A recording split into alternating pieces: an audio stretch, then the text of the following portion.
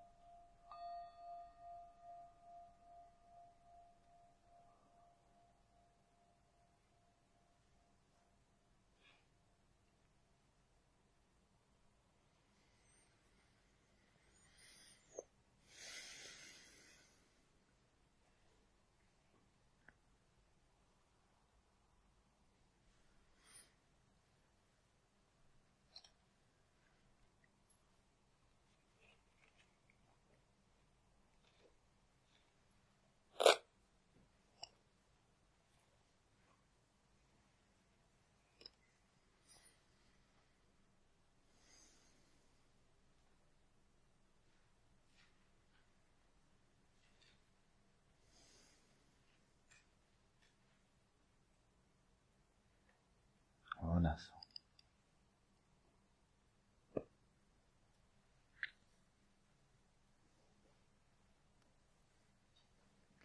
So, first question.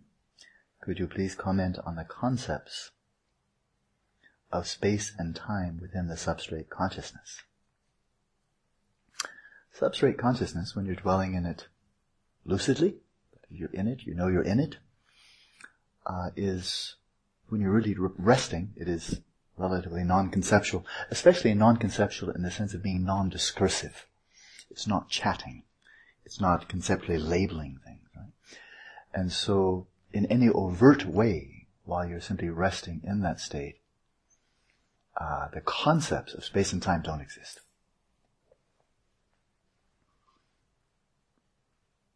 It's not to say that it's absolutely non-conceptual, you recall that, but you're not partitioning. When you're just resting there, you're not partitioning your experience into space and time. Reminds me of a really nice story that Gyan Lamrimpa told about one yogi with achieved shamatha. Some of you will know the story for sure. It's really a nice story.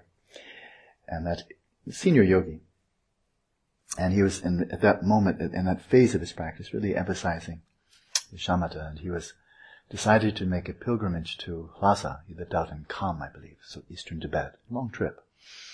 But he set out, probably on foot, with his attendant, and day by day, just very slowly, methodically, just making their way west.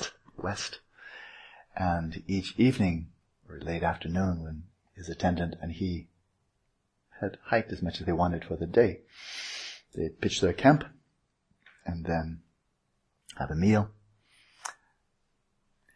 And then the yogi would just go into meditation all night. He would just go into samadhi.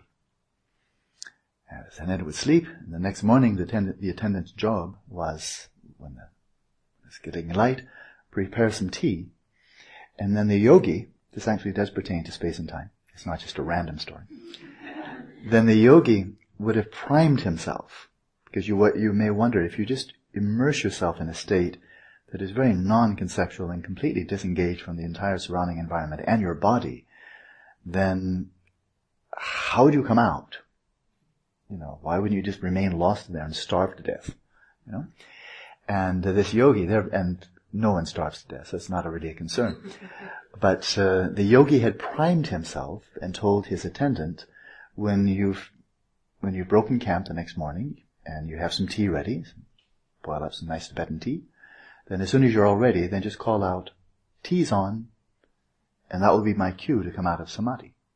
And then the yogi would come out of samadhi, have his tea, and then they'd head out on the next leg of the journey.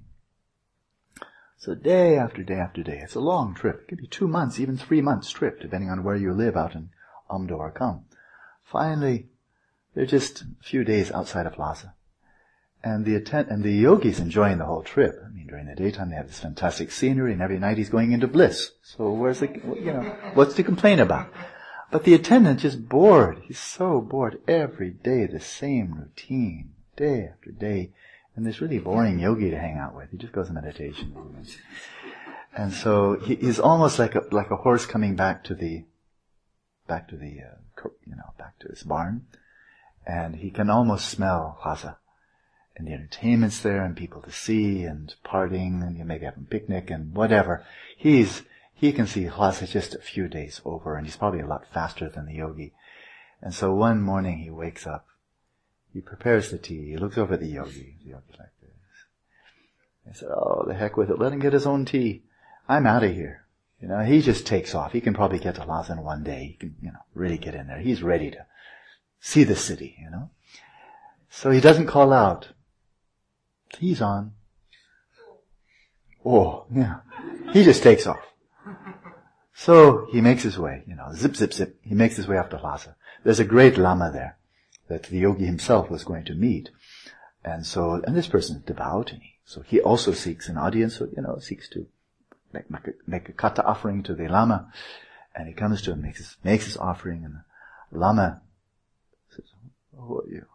"I'm such and such lama's attendant." And the great lama says, "Where is he?"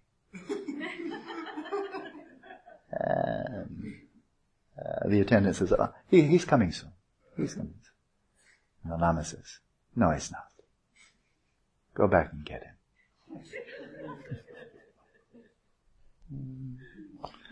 So he heads back. And there's the yogi still sitting there. And so the attendant says, prepare some tea. And then tea's on, and then the yogi comes out of his meditation. Okay? So it's quite an interesting thing there, that you can cue yourself to come out after a certain number of hours, or you can cue yourself for a stimulus that you otherwise wouldn't even hear, but that was the one cue that he was ready for. Tea's on, and that brought him out of meditation. So that said, it's probably enough. You are experiencing the space of the substrate, but you're not labeling it. The very sense of time, the experience of time, overall, is, as a general statement, is very strongly correlated with conceptualization. And as conceptualization subsides, the sense of the passage of time tends to also subside. So, that's that. Here's one from James. Oh, what role do the Beiyul, Beiyul, or hidden lands, he even spelled it with proper Tibetan spelling, very impressive. What role do the Beiyul, or hidden lands, play within the context of Tibetan Buddhist practice?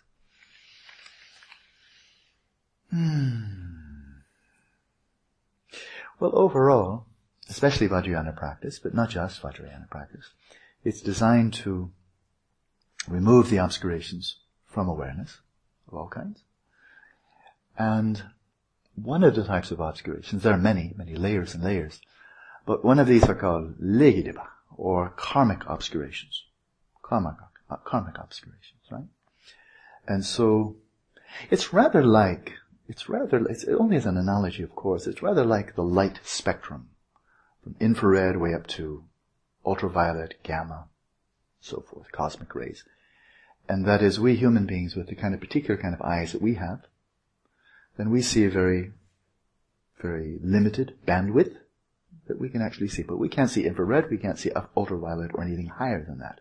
But within that range, then we see, there's, I'm seeing green, and that corresponds to a certain frequency, and red, yellow, and so forth.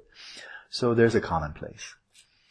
Well, in a somewhat similar fashion, now not by the power of, the limitations of the visual cortex and the particular type of eyeballs we have and so forth, but rather by the power of karma. The kind of karma that propels us into a human rebirth versus some other deva, preta, what have you, in propelling us here. Then in terms of our mental awareness, the visual, the auditory, that's very biologically based. But it's a very interesting point. And that is when we speak of the 18 elements, the 18 dhatus, the 6 modes of consciousness, 6 faculties, independent upon which the consciousnesses arise, and then the 6 domains of experience, right? Out of those 18, classic Buddhism, the faculties, the sense bases, independent upon which the 5 senses arise, they're all physical. Okay? They're all physical. And nowadays, modern neuroscience gives us a lot of very detailed and very accurate information about that. The role of visual cortex, auditory cortices, the olfactory lobes, and so forth. But what's interesting here is that while neuroscientists, people like Christoph Koch, who I know, he invited me to Caltech a few years back, he's really the leading neuroscientist, to the best of my knowledge, looking for what are called the NCC, the neural correlates of consciousness. And what they're looking for, what that phrase means, you may know this already, is what is the minimal amount of neuronal activity, or minimal and specific type of neuronal activity, that is necessary for the generation or emergence of consciousness. Right? So you start doing the wooden mallet thing on your head. How much do you need to knock out before there's just no consciousness at all? Well, of course, this is based upon the almost unquestioned assumption that consciousness actually is emerging from the brain, which if that's false, then the whole pursuit of the NCC is futile. Because there is no minimal neuronal activity. That is, when everything shuts down and you enter the dark near attainment, in which case all that's left in terms of consciousness is just the substrate consciousness aware of the substrate, or slipping into the substrate. At that point, there may very well be no neuronal activity whatsoever. But that doesn't mean consciousness has gone to zero, let alone the clear light of death that takes place after that. But this is a very interesting point. I know I'm really elaborating here, but I find it interesting, and it's not insignificant. This is why really top-notch neuroscientists, people like Richard Davidson, Antoine Lutz, and others, are so keen to find out what, if anything, is going on in the brain when these yogis are abiding in the clear light of death. Because that's just a factual statement. I mean, that is, okay, that's one way of characterizing, but there's just no doubt. This has been certified multiple times now by people who are not Buddhist, who are totally skeptical, medical doctors, and so forth and so on. These yogis who die, and apparently all metabolic processes cease, and yet the body maintains a luster and does not decompose, and it can remain that way for days. So they could be dwelling just in the substrate consciousness. But in most cases that are being reported in recent times, they're really dwelling beyond the substrate consciousness in the clear light of death. But is anything going on in the brain at all? Right? Now this doesn't, if the answer is yes or no, it doesn't really prove anything gargantuan. It certainly doesn't prove reincarnation or anything like that, but here's an enormous anomaly for the neuroscientists and general biologists altogether. The body shouldn't be able to do that. No matter what. And now they've determined there's no breathing. So I asked, the last time I saw Richard Davidson in Sikkim last December, they'd done this research on one Galupa yogi that spent, I think, 18 days in the clear light of death. And I believe they got to him only after he'd entered in. So, and it's really a sacred time. You don't mess with a body like that. But this was with the permission of the Dalai Lama. So I think they were not able to put the EEG cap on his head, because that would have been not invasive, but it would have been a little bit perturbing. But they were able to bring in some very, very delicate sensors, including heat measures, and of course the breath is pretty straightforward. And so I asked Richie, just the basic fundamental question: was there neuronal activity or not? Any EEG waves generated by the brain when this yogi is remaining day after day after day with no decomposition of the body whatsoever. And Richie very rightly could not answer. It was interesting. Very rightly. I have no criticism at all. He wasn't being cagey. He's an absolutely honest scientist. But he said, I can't say. He said, I can't say. There was an anomaly that took place well into this yogi's clear light of death. And we have no way of explaining it. It was just so totally weird and unexpected. We have no idea what to make of it. We just don't know how to make any sense of it. And therefore we wonder whether this was an anomaly created by, it's called an artifact of the system of measurement, which means it's just your old cruddy technology. It blipped when it should have bleeped, And so we don't know. We can't say yet, and we're still analyzing the data. And then I think I mentioned this earlier, we need just more yogis. We need more yogis because this was just too bizarre.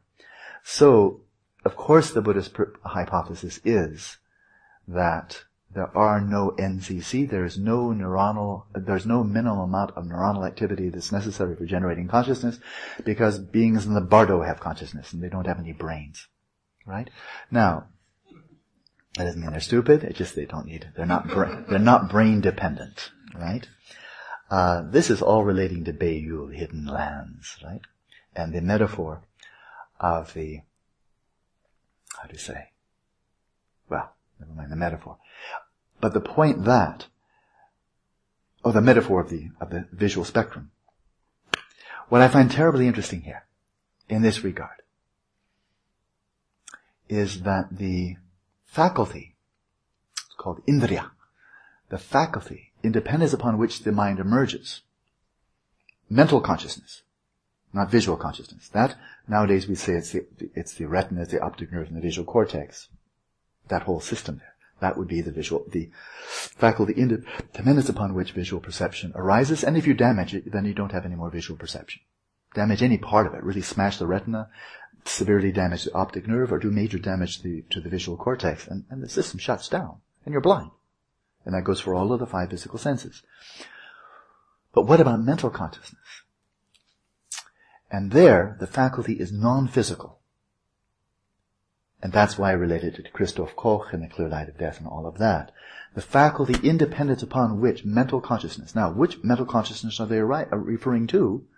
Well, in that same bandwidth as the visual, the auditory, and so forth. In other words, coarse mental consciousness.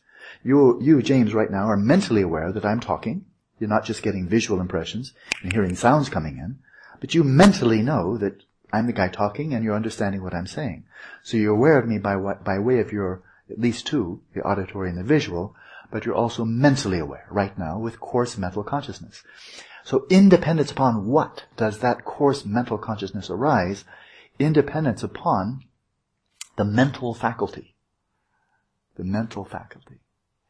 And so that's just straight Buddhism. That's just straight. There's no interpretation there. It's just, everybody knows this who's studied Buddhist psychology well.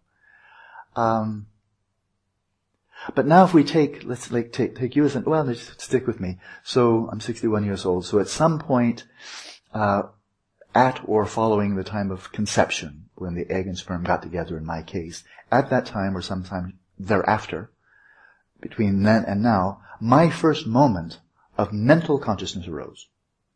Alan Wallace's coarse consciousness. My first moment of mental consciousness arose sometime, it's extremely implausible, it was prior to conception. That doesn't make any sense from any perspective. Alan Wallace's mental perception. So we can cut out not before conception, and then maybe at conception, maybe a month later, 3 months later, who knows when. But so I'm being really loose here. Sometime from that point on, and clearly I have mental consciousness now. I'll guarantee. I'll vouch for that one. And so if we take, so at some point there was a beginning to this particular continuum of Alan Wallace's coarse mental consciousness. Had to be. That coarse one, that doesn't exist forever. It had a beginning. So it had to have a first moment. Now we don't really need to know exactly when it was, but it had to have a first moment. Right? So then we can ask, independence upon what did that first moment arise? As the faculty, its basis. And the Buddhist answer is preceding moment of mental consciousness. That is the classic answer. The preceding moment of mental consciousness. But you can say, well, wait a minute. This was the first moment of mental consciousness. Yeah, first moment of coarse consciousness. Alan Wallace's consciousness. This particular sentient being, this human being's consciousness. So what was the preceding one? Any guesses? Substrate consciousness. Process of elimination. It's not Rigpa. It's not Rigpa. Rigpa's not in time. Substrate consciousness. Yeah. So substrate consciousness is the faculty independence upon which your coarse mental consciousness arises. Now that's true not only at conception. That would be true if Katinka here, having come up with the right answer, if tonight at 2 o'clock in the morning, she's deep asleep, totally zoned out, her mind has collapsed into substrate consciousness, and then for whatever reason, somebody knocks on her door. You want to say goodbye to the kitty? And then knocking until, what? And the first moment, see, when she's deep asleep, coarse consciousness is not arising. It's all collapsed into the substrate consciousness. She's not aware of anything. But somebody knocks loudly enough, and then, what? And there's a first moment of consciousness. Independence upon what? The preceding moment of substrate consciousness. So, substrate consciousness is the basis independence upon which coarse consciousness arises in all occasions. It's the ground, it's the launching pad. Now I'm going to tie this together with the bandwidth of visual perception, which arises related to, clearly, the particular type of visual cortex we have. So owls, I think, eagles and vultures have a very, very large visual cortex compared, in terms of the overall brain size. Owls clearly can see a broader bandwidth with greater sensitivity anyway than we can, and so forth. And so this is clearly the spectrum that you can see. And also hear. So I believe dogs can hear very high-pitched sounds that we can't hear. So, why? Well, biologists will tell you. Has to do with their auditory cortex, right? And so, then we can ask, all right, there's clearly, as with sound, there's a certain bandwidth of sound. We can't hear extremely low frequency or extremely high frequency. We have a wedge. For visual, we have a wedge. Okay, now finally relate this. You see, I love to wind around and around and around and around to hidden lands. To hidden lands. They're hidden because they're off the bandwidth. They're outside of the bandwidth of ordinary human beings. Not so much outside the bandwidth of visual, but outside the bandwidth of mental. So how can you broaden your bandwidth of mental perception so that you can see directly with your mind's eye? Well, purifying that which locked you into the bandwidth in the first place, karma. Purify the karma. So you broaden the bandwidth.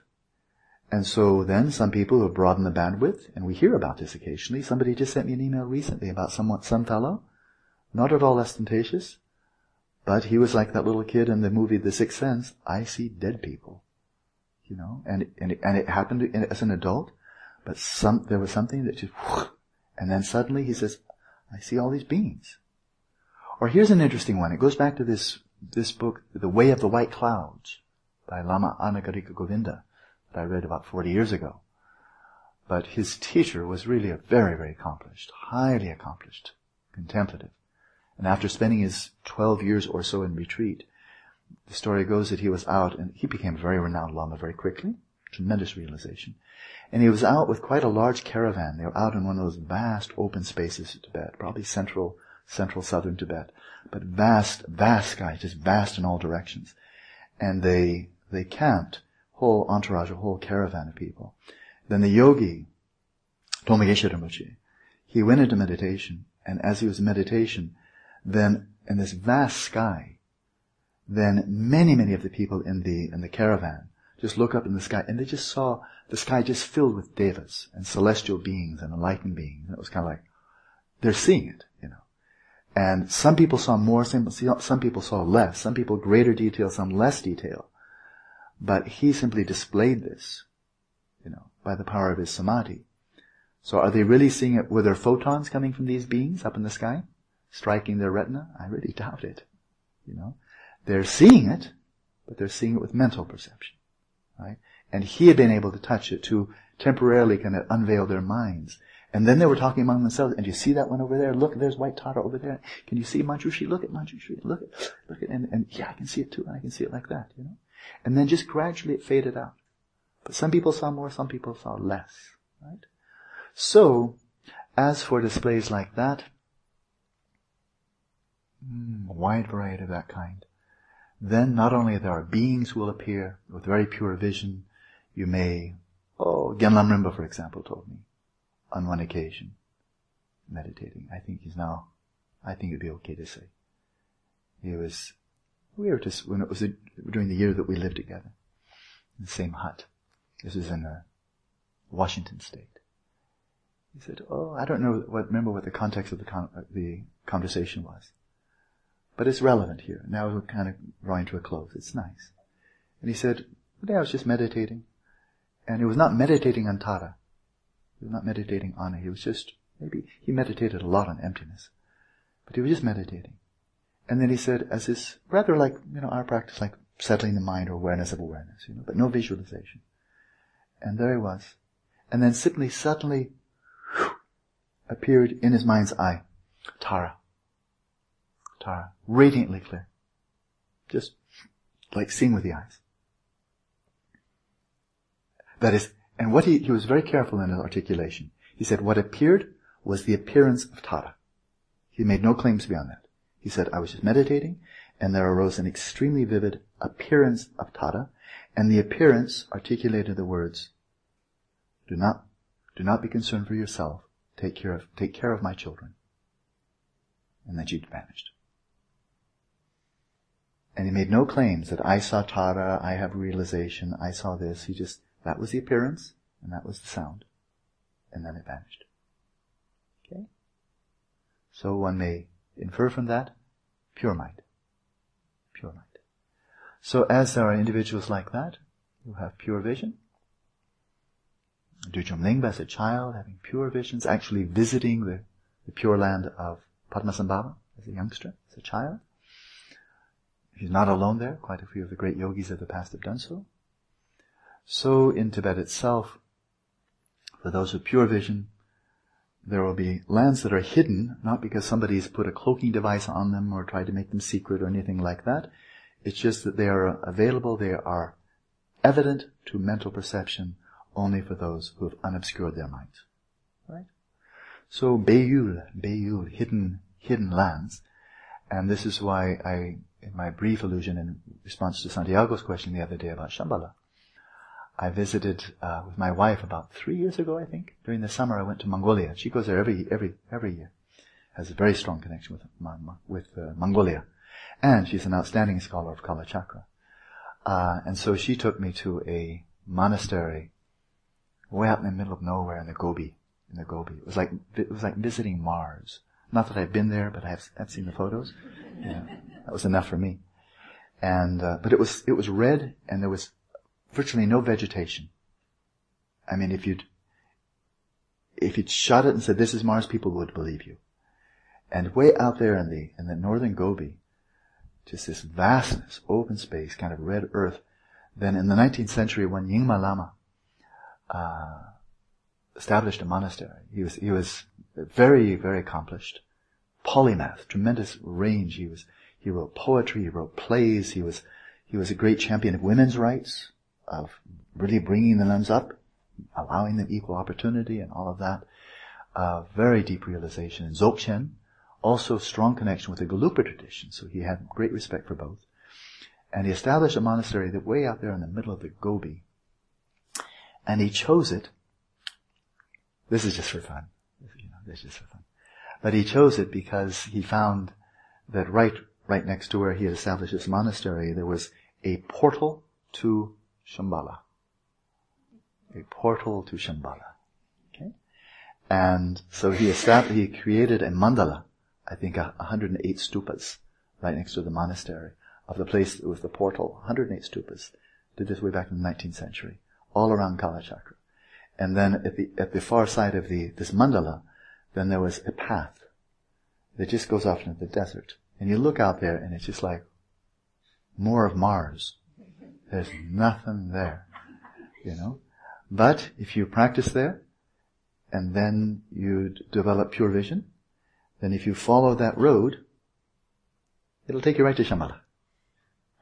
And if you don't have pure vision, it'll take you right to death, I think. And just no water, and then you're finished. And so that's one of the portals to Shambhala. My wife has in her keeping, we haven't translated it yet. I think it's Tibetan, but it could be in Mongolia. It sounds so totally cool. It's 7 portals around the world. 7 portals to Shambhala. Yeah. And you go there, and then you purify your mind, and it's just like a wormhole, right to Shambhala. So Shambhala is probably the most renowned of the Beiyul, the hidden lands on this planet, because it's clearly on this planet. But you won't pick it up with satellite photos. And you won't pick it up at all unless you've purified your own vision. And then a nice point. Now, just being here in this place that, if you had pure vision, you would see this is a pure land. That looks like Vajrasattva's mandala to me. Nice center, all white, 4 corners. But if you, came here for a little bit longer retreat, and became a 10th stage Arya Bodhisattva. Somewhat longer retreat. We haven't gotten those planned yet. All in good time. And as a 10th stage Arya Bodhisattva, in other words, you're basically at the end of the path. You're ready to make the final transition to removing the final obscurations, the veils of your Rigpa. And so it's completely unveiled. Well, if you're here in Phuket, and this is where you achieve enlightenment, where you will be from your perspective is Akanishta. And Akanishta is a pure land. It's said to be the pure land where all the highest level bodhisattvas achieve enlightenment. So wherever you are, New Guinea, Phuket, Detroit, New York City, where you will be Akanishta. So that's a pure land. That's a hidden land to anyone who's not an Arya Bodhisattva. What was Padmasambhava's purpose in revealing them, hidden lands, especially on a delayed basis via treasured texts? Well, the same rationale behind the treasured texts themselves, perhaps the same rationale for which the Mahayana teaching didn't become public until about 400, 500 years after the Buddha's death. I myself, even though modern trained scholars may really think I'm very silly, I can totally live with that.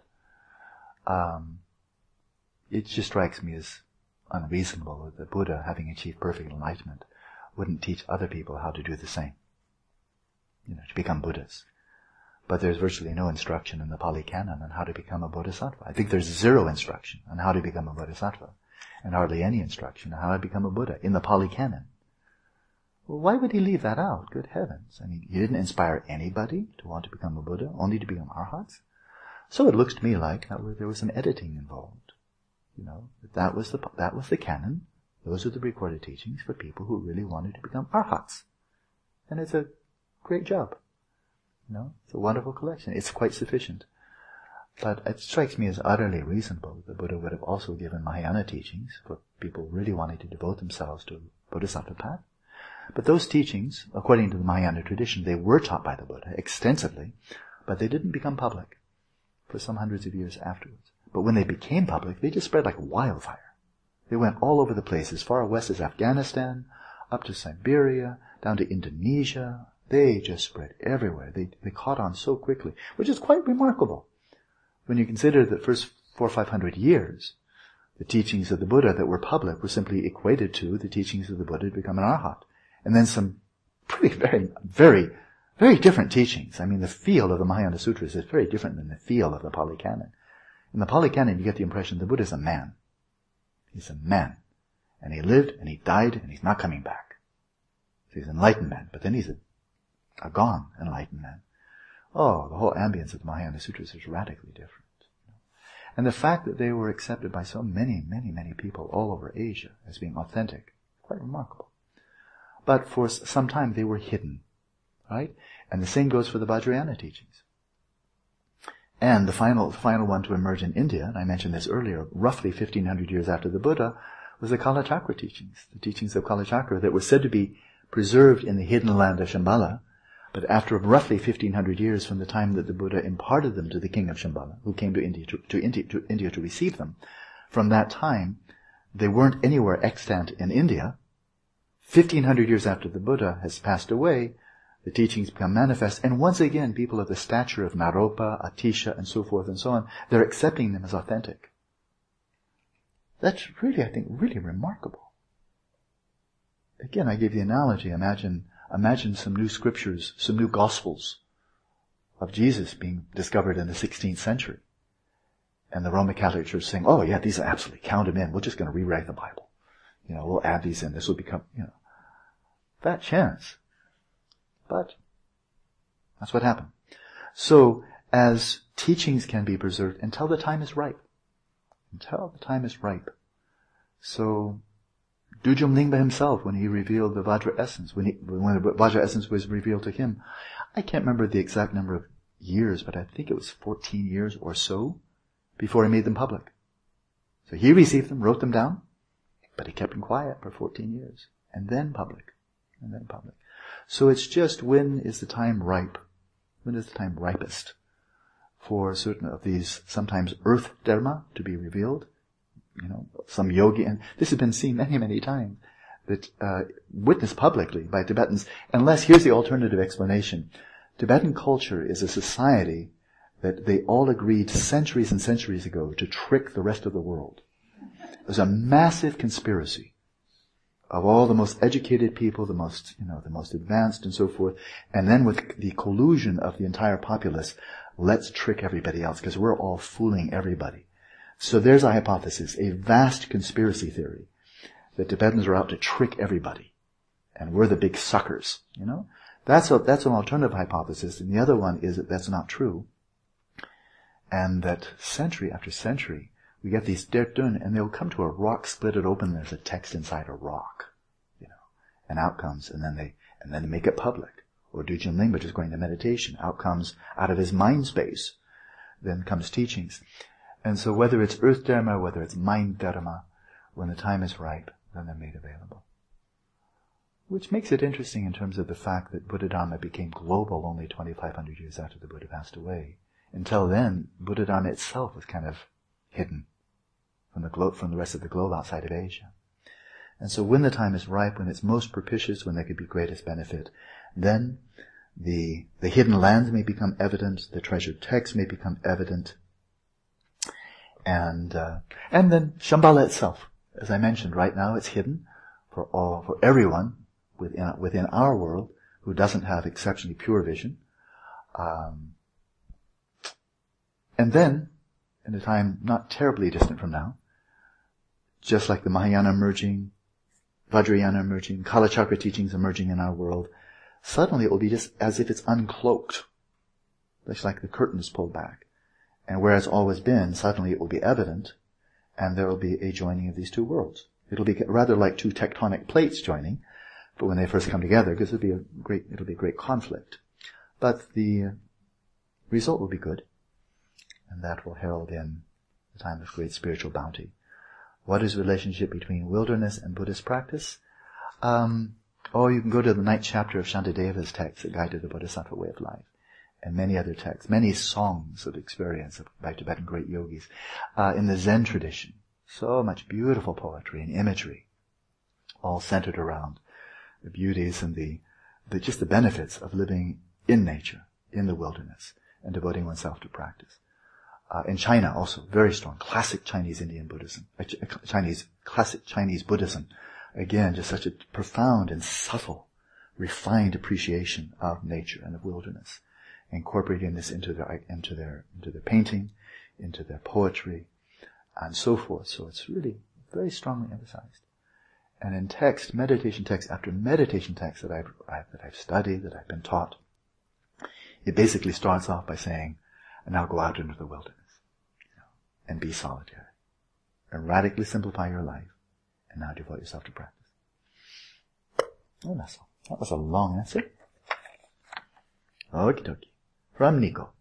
In the Vajra vehicle, or Vajrayana, there are the practices of the illusory body and of the clear light in order to cultivate mainly the causes of a form body and of a truth body of a Buddha, respectively. Yes, so this is in stage of, most explicitly, stage of completion practice. In Dzogchen, is there anything similar to the practice of the illusory body, or by sustaining the view of Rigpa,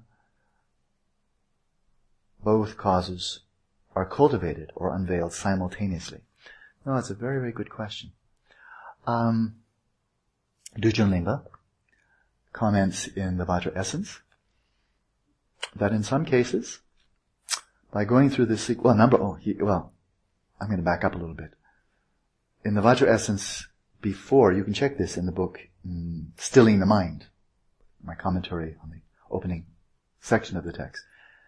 I don't remember exactly the number of days, I think it's roughly 2 weeks, maybe it's 10 days, before he teaches shamatha. He says, you remember this? Before he goes into the shamatha presentation, settling the mind, its natural state. He says, okay, so now we'll link James's question with Nico's, and that is, he says, okay, now go into the wilderness and go into solitude, and now, but he said, but before he goes into it, he says, okay, now just let your awareness rest in space. Just merge your mind with space, and do that all day for 10 days, 2 weeks, something like that. And that's it. That's the whole instruction. Just merge your mind with space. And do it all the time. Just don't do anything other than that. And as a result of that, if you gain a direct realization of Rigpa, you may skip to the end of the book and go directly to the direct crossing over practice, Tukya. It's so wonderful. It's an entrance exam. And that is, if you're an advanced placement student, then you skip the shamatha, and you skip the vipassana, and you skip the tekchut, and you just go directly to the end of the book to finish off what you've started in your previous lives, Because you're coming in as such a refined soul with so little dust on your eyes that you don't need to mess around with all the stage of generation, the stage of completion, and the poa, and the tumo, and the chut, and all that. Just, okay, good, now you've realized Rigpa, you know what to do. Go off and finish it off in Tutgal, direct crossing over. So that's a possibility. He says the same thing in the Inattentive Samadhibhadra and the Shapvajra Tantra. There's that little preliminary exercise. See whether you're an advanced placement student. If you're not, don't worry about it. And I get down to work. Achieve shamatha. Right? Now he says later on in the text that when you've gained direct realization of Rigpa, it is possible, in some cases it occurs, that a person simply by dwelling in Rigpa, that will be enough. And all of the qualities of the enlightened mind will just spontaneously spring forth. And you'll become a Buddha. That's it. With no further practice. No Tutgal at all. So there are occasions. Again, they have they throw the net so large, recognizing that, there are people who may be encountering this text and they've just spent the last, 5 lifetimes meditating 20 hours a day for 60 years on Dzogchen, and they're ready just to finish off the job. So don't bring them back to kindergarten and first grade and elementary school, secondary school, when they've done all that work already, and they're just ready to blow the final dust off their minds, and they're ready to finish. Right? So in some cases, you don't need all 4. Shamatha, Vipassana, Tekchut, and Tutgal. Actually, the Tekchut may be enough. Tekchut may be enough. The Tutgal just take care of itself. And all the qualities of Buddha mind come out of that. So that's a possibility. Right? In most cases, though, there are all these phases laid out. The 4 essential ones, the 4 indispensable ones are those 4. You may augment that to the extent that you find helpful with stage of generation and completion, and of course with other practices of your choice. But in this regard, then the forms, now I'll be very brief, because now we're going into very esoteric country. To realize Rigpa is to realize Dharmakaya. For that, Tekchut is really the practice, the breakthrough. That's Dharmakaya. It's right into Dharmakaya country. Right? And the Tutgal, the direct crossing over, that will fully manifest, such practice fully manifests all the powers of the Buddha mind for emanation and so forth. So roughly speaking, that would be more corresponding. It corresponds to both, but that would be that which fully draw forth the power, which would include the Rupakayas, the Sambhogakaya, and the Manakaya. So this is a time for a few words. Anala, you have so much more understanding than I. Anything you'd want to add or subtract? As is? Okay. So that's that. Yeah. But Dujom Lingpa is very explicit, is unequivocal, and you cannot misinterpret. He says everything that can be achieved through even the most elaborate state of generation practices and the state of completion practice. Everything that can be achieved there can be achieved by realizing Rigpa. Because all of those qualities are in Rigpa, just waiting to be manifest. And the Tutgal is to help you manifest them. So it's very, very much a matter of discovery. Much, much more, immeasurably more, than any notion of development. Okay? Would you please explain the role of reverence and devotion in one's spiritual practice? Sure.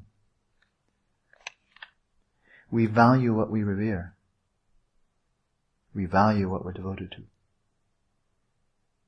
Right? That's just a general truth. Whatever it is. Some people are devoted to looking as handsome or as beautiful as possible. And they revere when they see another person who's just incredibly good looking. They're just like, can I join your fan club? Can I make offerings? Would you sign my hand? Just spit on my hand. I'll cherish it. Really, people revere. They're devoted to beauty. They're devoted to money. They're devoted to fame. Devoted to cars. I've heard as a former BMW motorcycle owner that owners of Harley Davidson, the other kind, they're called hogs. The other kind of motorcycle. Some people, what? Couldn't hear. Okay. But I've heard, and I think it's true, that some people, owners of Harley Davidsons, they so are devoted and so revere their motorcycles, they park them in their living rooms.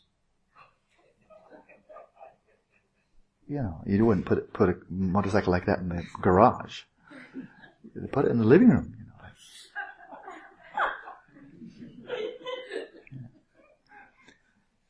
I kid you not. So are some people devoted to their motorcycles? Yes, absolutely.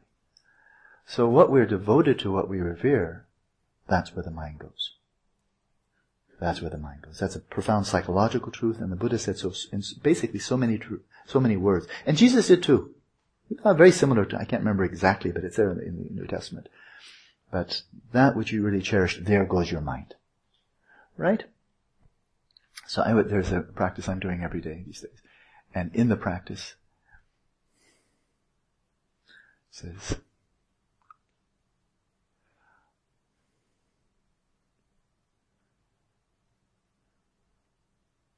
now that I'm on the spot in public, it's hard for me to come because I'm saying it every day and I've memorized it.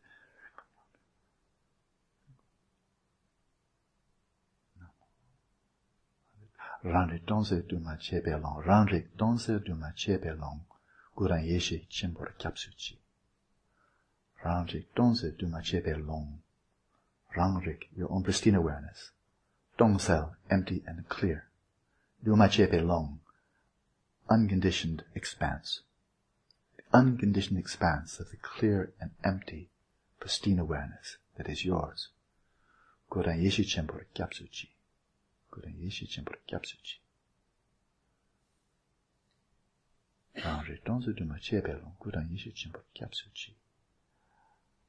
I take refuge in the unconditioned expanse, the clarity and emptiness of my own pristine awareness.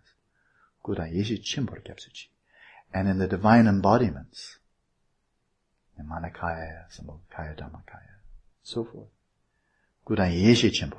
And the various facets of primordial consciousness. Mirror-like primordial consciousness and so forth. So, it's taking refuge. That is reverence and devotion. Taking refuge is an expression of, it's not just respect, it's not just reliance, it's reverence and devotion of utterly entrusting oneself. But to what? The core is, Range donze du ma chepe long, the ground, the unconditioned expanse of the clarity, emptiness of your own pristine awareness. That is the ultimate object of refuge, of devotion, of reverence, which manifests as the various divine embodiments and becomes refracted as the various aspects of primordial consciousness, mirror-like primordial consciousness, and so on. That's reverence and devotion to what? To your own pristine awareness and all of its effulgences, all that emerges from it. So, when there is reverence and devotion, then like a person who has a fetish about a type of motorcycle, or a fetish, a man or a woman has a fetish about looking a certain way, and people working out in gyms, all has nothing to do with being able to, pull a wheelbarrow, or hit a hammer. It's all has to do of putting on the tank top, and being able to walk around, and just, I do such a bad imitation, I'm just going to stop. But, it's all to kind of like, you may now be devoted and revere my body, which I've been carving and chiseling and crafting with one type of this and whatever they do, And so it's all a matter of what we're revering. Well, what we revere, what we're devoted to, entrust ourselves, cherish above all, is our own pristine awareness, then that's where we're going. That's what will draw you, right? And with that as the core refuge, then if you, for example, in the context of Vajrayana Buddhism, if you make a very profound and meaningful and reverential and devoted relationship with a Vajrayana guru, right? The way that becomes enormously meaningful is to view that guru as an emanation of your own pristine awareness. To view that guru as an emanation of Dharmakaya, who is none other than your own pristine awareness.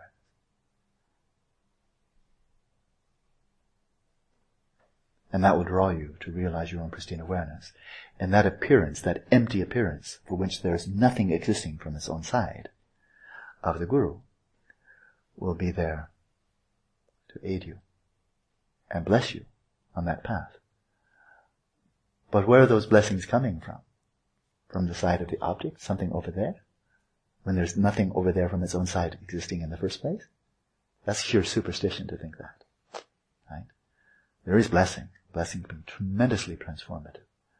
But the source of the blessing, of course, is where else could it, by a process of elimination, where else could the blessing possibly be coming from than your own pristine awareness? And the faucet that turns it on, is attending to an emanation of your own pristine awareness with reverence, with devotion, with pure vision. And then receiving that.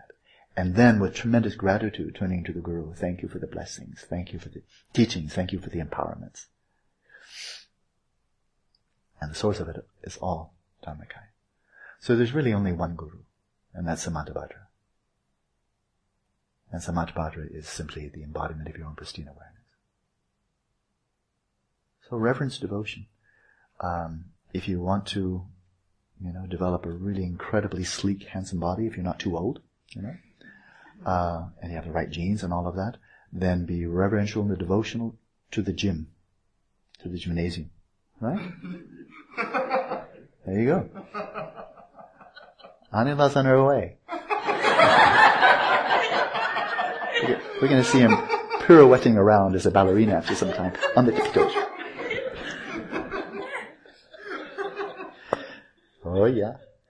So how to properly practice Guru Yoga? And what is the practice really designed for? Of course, I think I've answered that. And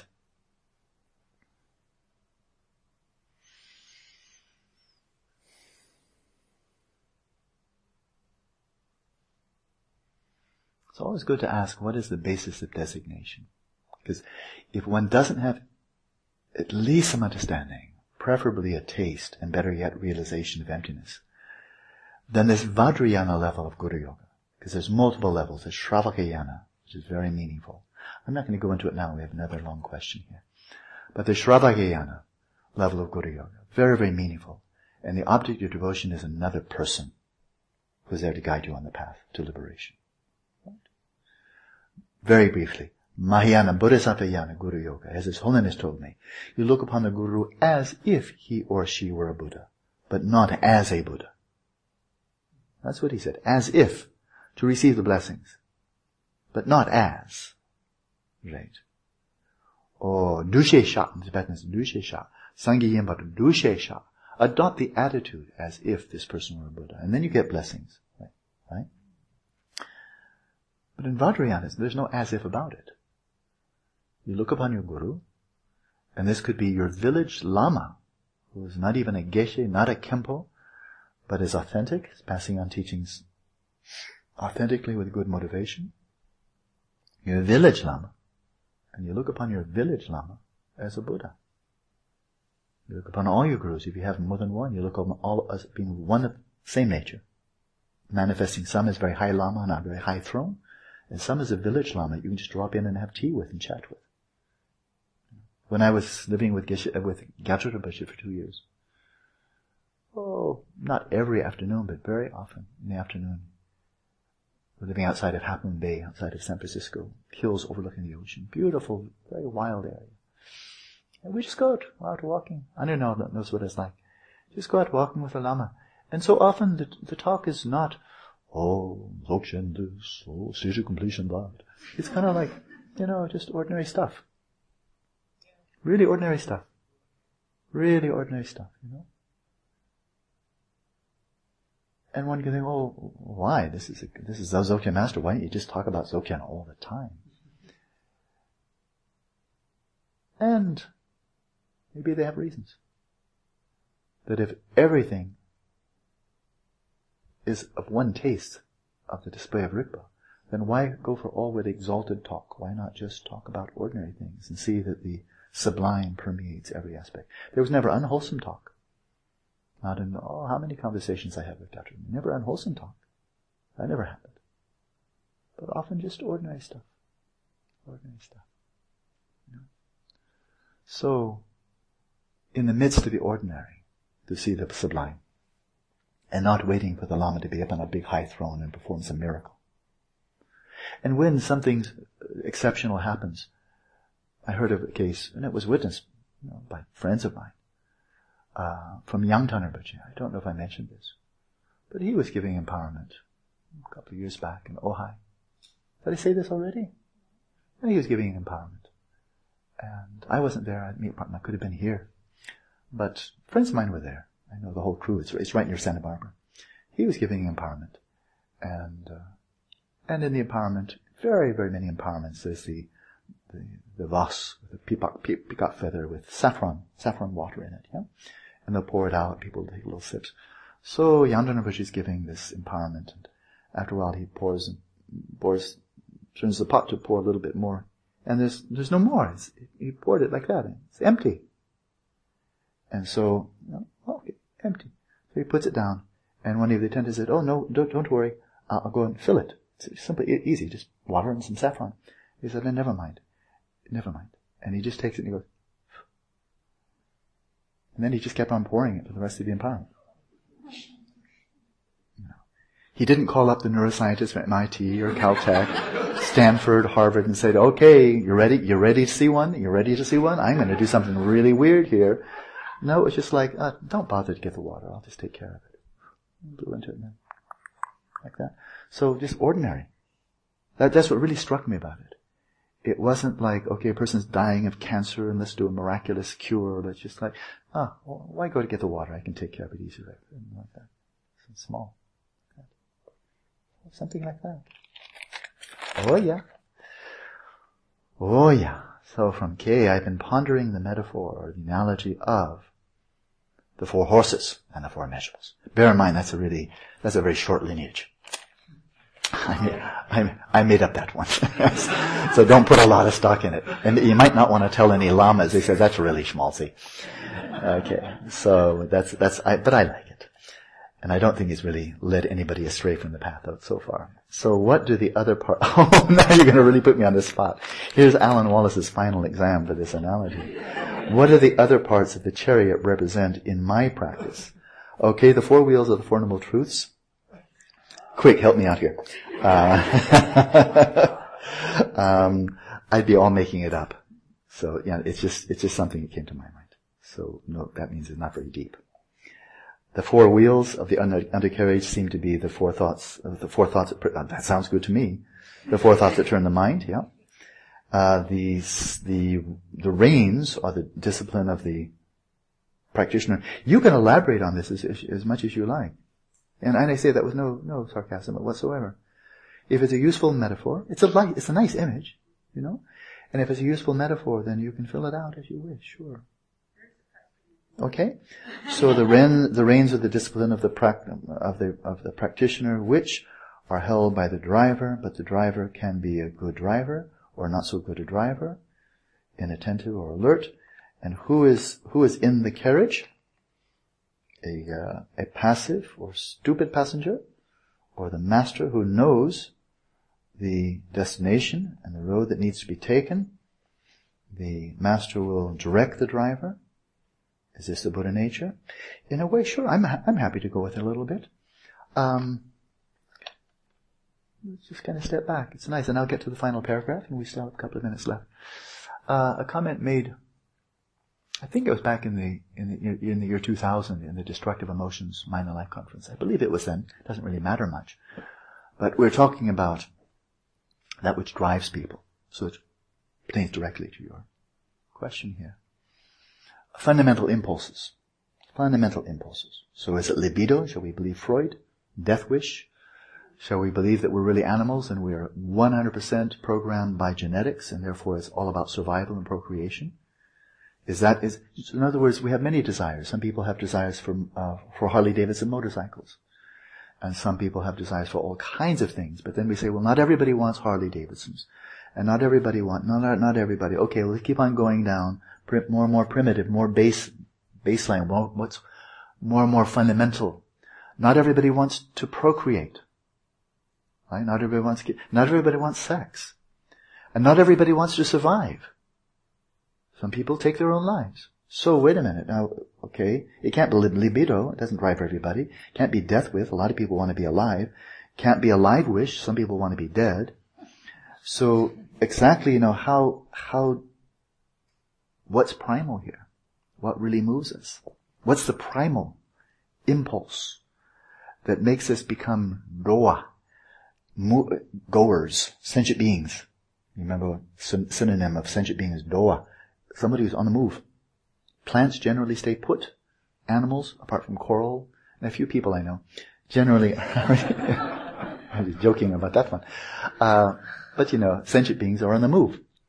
And so what moves us? Why are we moving? Why don't we just sit and die? Life is boring. Let's wait until it's over. Why not? And His Holiness had, I think, the most meaningful and satisfying answer I've ever heard to that question. And I don't believe that he was citing any text. He could be, but I doubt it. I've never seen any text that gave this answer. And this was in a cross-cultural exchange with scientists. People like Paul Ekman, who's extremely well-versed in Darwinian theory, evolutionary theory, really knows it inside and out, and other outstanding scientists. So His Holiness's answer to this was the prime mover, the most fundamental impulse that we as sentient beings have is in Tibetan called tsewa, and I would translate that as caring. Not carrying, but caring. That we care at all. What do we care about? Pleasure and pain? Pleasure and pain. I want one, don't want the other. Fundamentally caring. So people who kill themselves figure that's going to be less pain. People who want to survive figure that'll be less pain. People who decide they want to have kids feel that's going to be more pleasure until they learn better. And people who don't want to have kids think that'll be less pain until they die lonely deaths and find that didn't work out too well. So whatever it is, it's sewa, that caring, that impulse of caring. I really feel it's right. That it's prior to and more fundamental than craving and hostility.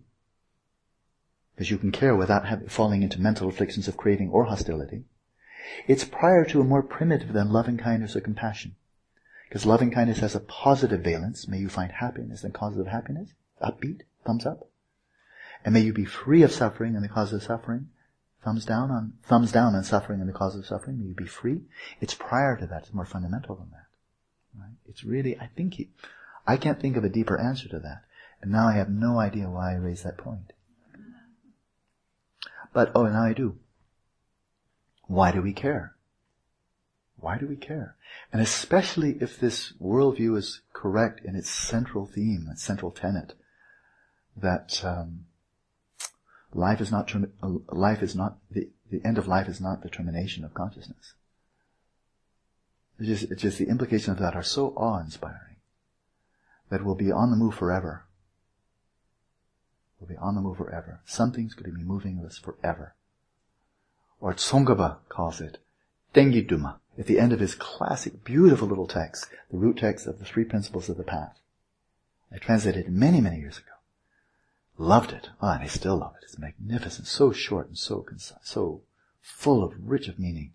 But when he comes through his extremely concise and profound presentation of cultivating authentic motivation, renunciation, bodhicitta, then the view of emptiness. And then as he's coming to the conclusion, then he addresses those who are reading, his disciples and so forth, and said, and now accomplish your eternal yearning. Tengi Duma Dukchik Bu, I think it is. It's been years since I've read it in Tibetan. But I think it's Tengi Duma Dukchik Bu. Achieve your eternal longing, my child. Does that move you?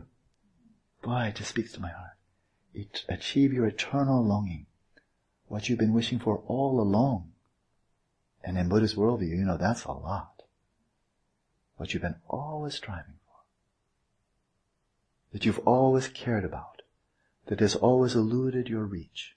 Always something not quite reaching it. It says, now, realize, fulfill your aspiration, your eternal longing. satisfy that primal impulse of caring, where would that caring stem from? Not genetics. You can lose your genes, you can lose your body, and it's still there. Right? Where is it coming from? That doesn't let us rest until we're perfectly enlightened. Even if you're an arhat, it still doesn't let you rest. After some time, even there you're aroused from dwelling in the immutable bliss of nirvana. Even there's something there that won't let you rest eternally in immutable bliss.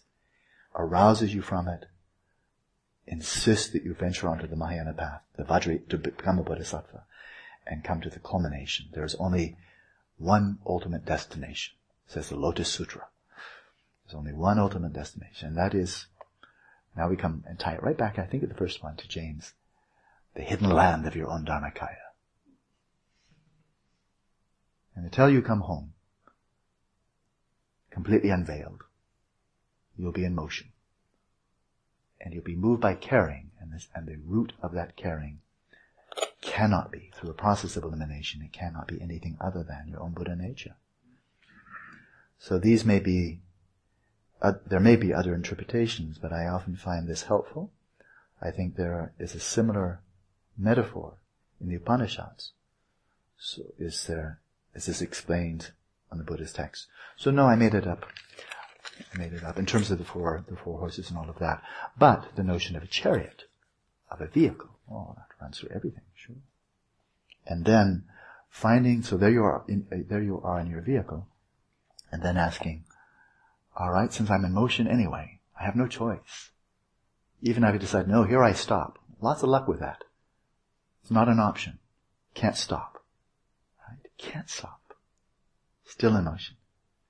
Then since you're in motion, and you're in motion forever, then you got some options.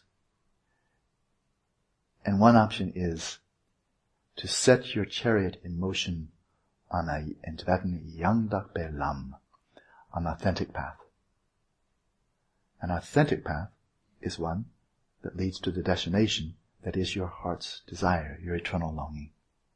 That would be authentic. And anything less will be a detour. So in the Mahayana literature it says, why cross the same river twice? Why cross the river to become an arhat, and then have to cross it all over again to become a Buddha?